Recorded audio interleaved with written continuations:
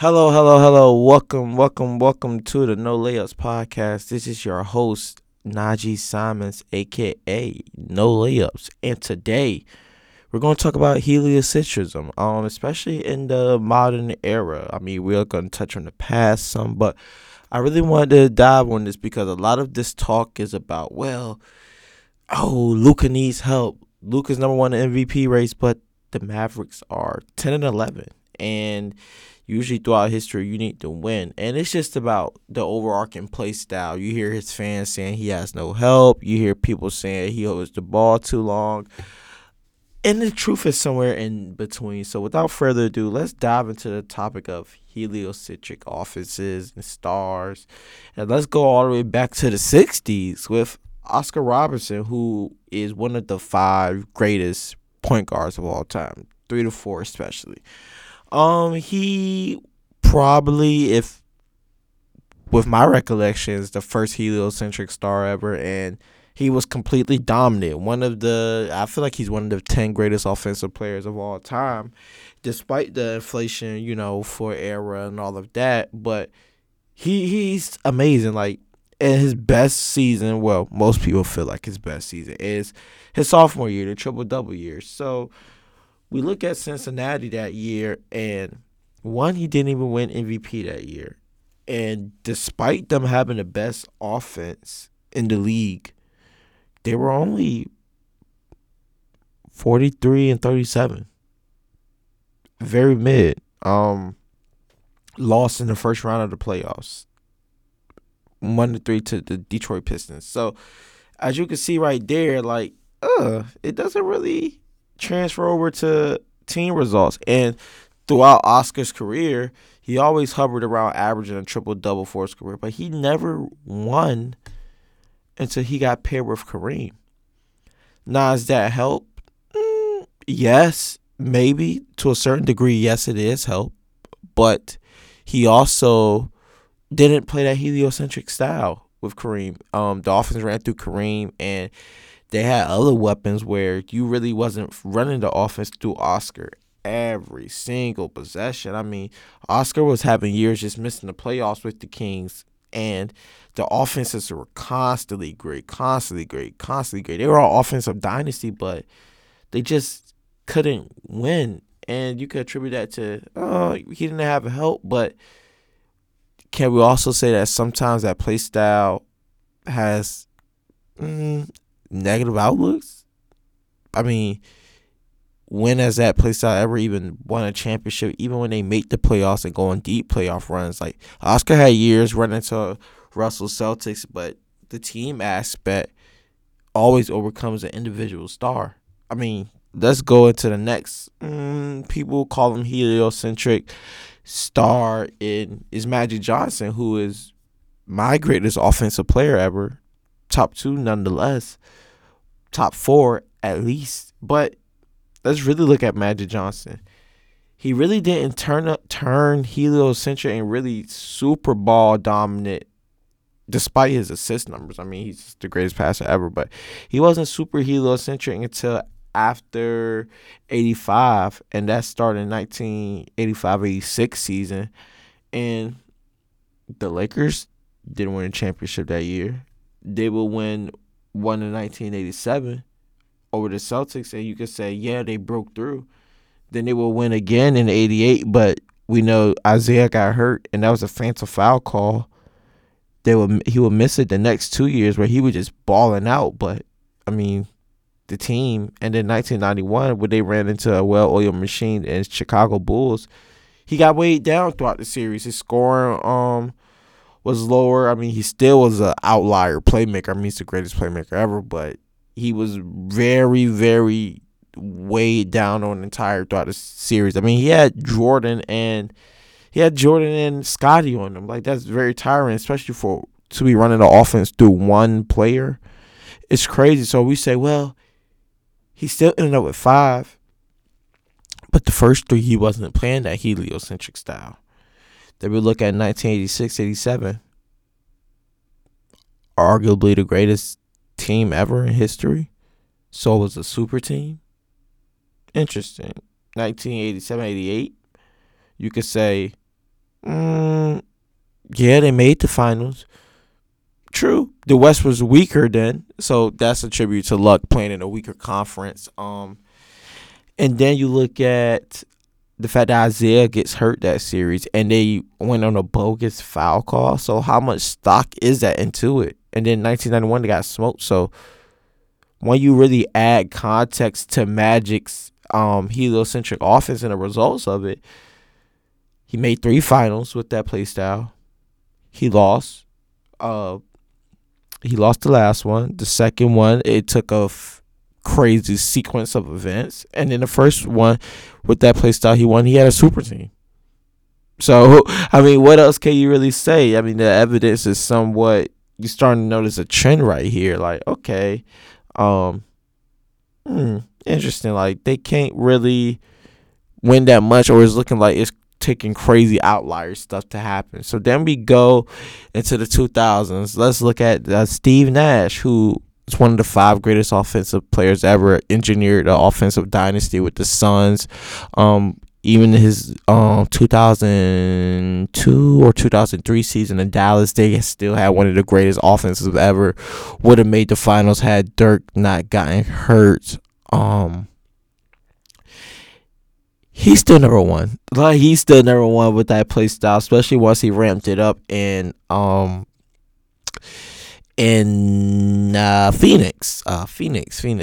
I don't know why the Suns just slipped my head. The Suns are in the news a lot, but in Phoenix, and it's interesting.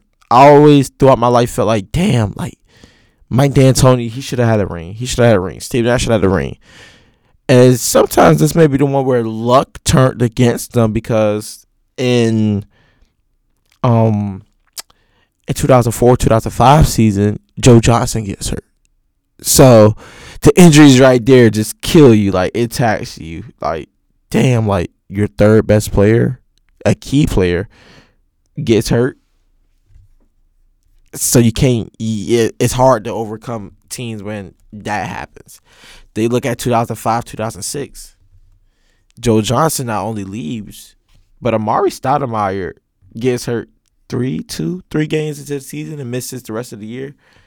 So they really never had a chance, despite winning 54 games, finishing top tier of the West. I mean, second best offense in the league, but they still never really had a chance without Amari. So that was really Nash's floor raising the offense to historical levels. Yes, that's what floor raising. I mean, that's what heliocentric offenses do. They're great for floor raising, teams to immaculate standards. Like, it can take a bad team to good. Sometimes great. But when you run against that great engine, it doesn't really work. And then we look at, okay, 2006-2007, and this is actually Steve Nash's best year.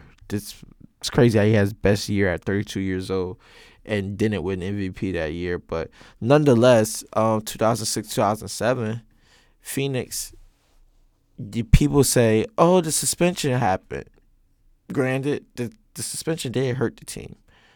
I will not lie about the suspension hurting the team and all this stuff, but were they really gonna beat the Spurs in 2006-2007? Like, were they really gonna beat the Spurs? Like, these are the championship Spurs at this moment. Like, this is a great engine, and they started off the series down 2-1. They started off the series down 2-1. Granted, it then became 2-2, but it just wasn't anything that stood out. So maybe 2007 would have been the year they could have broke through, because with Amari in the lineup, I mean, granted, you could say it was 2-2, but it just didn't. I don't know if we can definitively really say you was going to beat the Spurs with Parker, Duncan, and Manu coming into his own. And even the last game of the series when Amari came back after losing that pivotal game 5, they lost by 8. So even with Amari there, they still lost 3 games. Like, literally still lost 3 games. They only lost 1 without him. So can we really be certain, like, yeah, this team would have won the championship had Amari not gotten hurt? I'm well, not got hurt, got suspended. I'm not really sure. And even the year prior, getting suspended, I'm not really sure you can do that. And then we move on. We know Chris Paul's uh publicized playoff struggles here and there throughout his career. How he comes up mm, mm, small in certain moments, and it may not be on the box score, but he'll have a scoring drought or become very passive. A lot of that I attribute just being tired and just playing that heliocentric style. And either Chris Paul is one of the greatest offensive players ever, but that that style just you can't get over the hump. And it wears down on your body also. So you can even attribute a lot of his playoff injuries to that play style. And then we look at LeBron James, one of the 5 greatest offensive players ever, the greatest player ever. Not only did he come in 21, 6 and 6 basically, that hurts you right there because you're starting to realize early on, especially by year 2, where he's 27, 7 and 7. Oh, this guy is too good to struggle. Like, he's too good to be in a lottery. So you're too good for y'all to draft somebody high. Nobody wants to come to Cleveland. Carlos Boozer up and dipped up out of there. So you're stuck with a steadily rising superstar playing this heliocentric style. And it lifted the floor for them a lot. I mean, they won tons of games, constantly winning 66 games one year, made the finals in 07, which then again, you can attribute to, like Magic, a terrible East. A terrible East. He did go God mode game 5 versus the Pistons, but they didn't even have Ben Wallace, one of the greatest defensive players ever on that team anymore. And then he didn't play good game 7 of that series. Well, the game 6, the closeout game of that series, I remember he did not play good at all. But then again, they won. They still made the finals, but they didn't really play many 50-win teams. So I'm not really sure how good they were versus just capitalizing on a bad conference. Then we look at 2011. They lose to a well-oiled machine in Dallas. You could attribute that to fit, spacing, plus the heliocentric style of him and Wade at the time, just taking turns and stuff. 2011 just a weird season. But then you say, what? He won 2012, 2013. He had a super team both those years. 2014, Wade regresses some. Bosh regresses some. They get smoked by a well-oiled machine. And in the Spurs, they get smoked. He leaves and goes to Cleveland. And back to 2013 where they won their second ring. Even then, they ran against a well-oiled machine to the Spurs, and it took luck to beat them. I mean, Tim Duncan not being in the game on the rebound. That Ray Allen shot, which is crazy. So it even took luck there. Not saying luck isn't involved in championships, but that was just a crazy outlier of luck. Because that play style, when you run into those types of teams, it you can chip off the effectiveness. That's the best way to spend. You can chip off the effectiveness. Even if it's great, it may not be a 10 grade. It may just be an 8 grade or even a 9 grade. But every little increment matters in those situations. And he wasn't good at the start of that series either. So we go to 2015.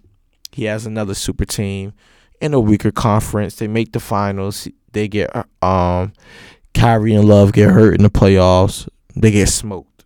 LeBron plays phenomenal, but they lose in 6. 2016, another super team. Helio style still. But They win, but they was down 3-1 to 7-3 and 9 Warriors. It's a Bogut injury, Iggy tweaking his back, Steph playing on a hurt MCL, and the Draymond suspension to win. And the 3-1. Like, and the Kyrie shot. It's always really crazy how much luck it even took to win that championship. Then we go to 2017. They get smoked. 2018, smoked. 2019, he gets hurt. 2020, a pandemic happened. Avery Bradley not going to the bubble because of COVID helped, because Alex Caruso, who turns out to be one of the greatest perimeter defenders in the game today, wasn't even getting that many minutes at first to start the year. So we have COVID happening, the league shutting down, allowing LeBron and his team bodies to rejuvenate, not wear down and stuff. And then they go to the bubble, and the bubble was just crazy. It, not to take anything away from the championship, but when Anthony Davis is out here shooting like prime Dirk Nowitzki, I'm not really sure how much stock we can really put into, that scene. But nonetheless, they won in 2019, 2020, but that team was phenomenal. That team was stacked defensively, like stacked. One of the greatest defensive teams of the era. Like, that team was stacked defensively. And then we look at the other outlier. You can say luck that was involved. They went to 6 games with Miami and no Bam. The Clippers smoked the 3-1 lead on some crazy stuff. Like, that's just crazy right there. That falls in the Lakers' hands. And even the Bucks losing to Miami, that helped the Lakers too. Like, I don't think the Lakers beat the Bucks that year. I don't think the Lakers beat the Bucks that year. So, and then we look at Luka. Off LeBron, on to Luka, and his fans say he need more help. He's too good for y'all to draft any help. You don't have that many great assets to trade for another star, or you got to super kill your depth. And then it comes, well, Luka ball.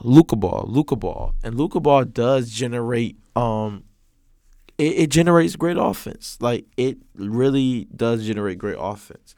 Luka may be the best, top 3 to 5 offensive player in the game today. I'm not taking nothing away for that. And it worked. They made the Western Conference Finals last year. But when they ran into that well-oiled machine in Golden State, Luka had some stuff trimmed off his game. Like, he didn't completely fall off. I mean, he still put up great box score numbers versus Golden State. But let's just look at the series overall. 32-9-9. Well, 32-9-6. So his assists is getting cut down, but you can attribute that to maybe guys missing shots. Boom, let's say that. 32 points. 41% from the field. 77% from the free throw line. Already a problem. 34% from 3. That is not good. That is not great efficiency at all. That's really not great efficiency at all, especially compared to the rest of the series in the playoffs, where 47% from the field, 34% from 3, really 35, still 77 from the line, 32 points basically still. So he ran against a well-oiled machine in Golden State and had a lot chipped off his efficiency. Like, I know true shooting percentage is better, but right now, just glancing at the field goal percentage, you see some chipped off of him. So we look at that and just say, how effective can this play style be? And as far as Luka, like, do I want him to win a championship one day? Yes, but I'm starting to have thoughts that he never will or he won't win many because I don't see how Dallas wins, like gets a super team. I don't see how Dallas gets a super team. That's one of the things you probably need. You could say maybe they just get lucky one year, have some crazy luck. Yeah, but when you contextualize it, it'll be like, okay, but it took this, so it won't really be that impressive. Then it's like getting a second star. What type of second star do you need? To me, preferably, you can either get an attacking guard, that could play off the cat a Beal, but a Beal isn't even that good enough with Luka to win a championship. A Kyrie, I'm not sure. Kyrie and Luka would be great, but I'm not even sure that can win a championship in this game. But they'll be contenders if they had a Kyrie. Maybe a lob, athletic off-ball big like Anthony Davis. Yes, but how many Anthony Davises are flying around here or even available? So it's just like I don't see how he gets one in Dallas. He's one of the greatest players ever. He's one of the greatest playoff performers ever. But he may end up with an Oscar-like career, just constantly putting up great numbers, but never having the chance to really win it for most of his prime because his teams just wasn't good enough. And sometimes you could say because he's too good. And then we look at, well, his teams are still respectable at times when he's off the floor. So it's like, how can you not say he has help? And it's like, okay, like his team may have some stuff where they can play good. The on-off stuff sometimes shows that they can be a positive at times when he's off the floor, but there's still a positive with him on the floor. So that just shows like their depth isn't bad. He doesn't not have help. That isn't true. But he does not have enough help, if that makes sense. The help is good, but it's not good enough to win a championship. That's the best way to say it. And I'm not sure if Luka ever really will have enough help to win a championship in that situation unless something crazy happens. But nonetheless, we still love and support Luka Doncic, but we just have to accept the realities of heliocentric basketball. So let me know your thoughts. Don't forget to like, share, comment, and subscribe. And let me know, do you guys think Luka will ever win a championship one day? Holla at your boy.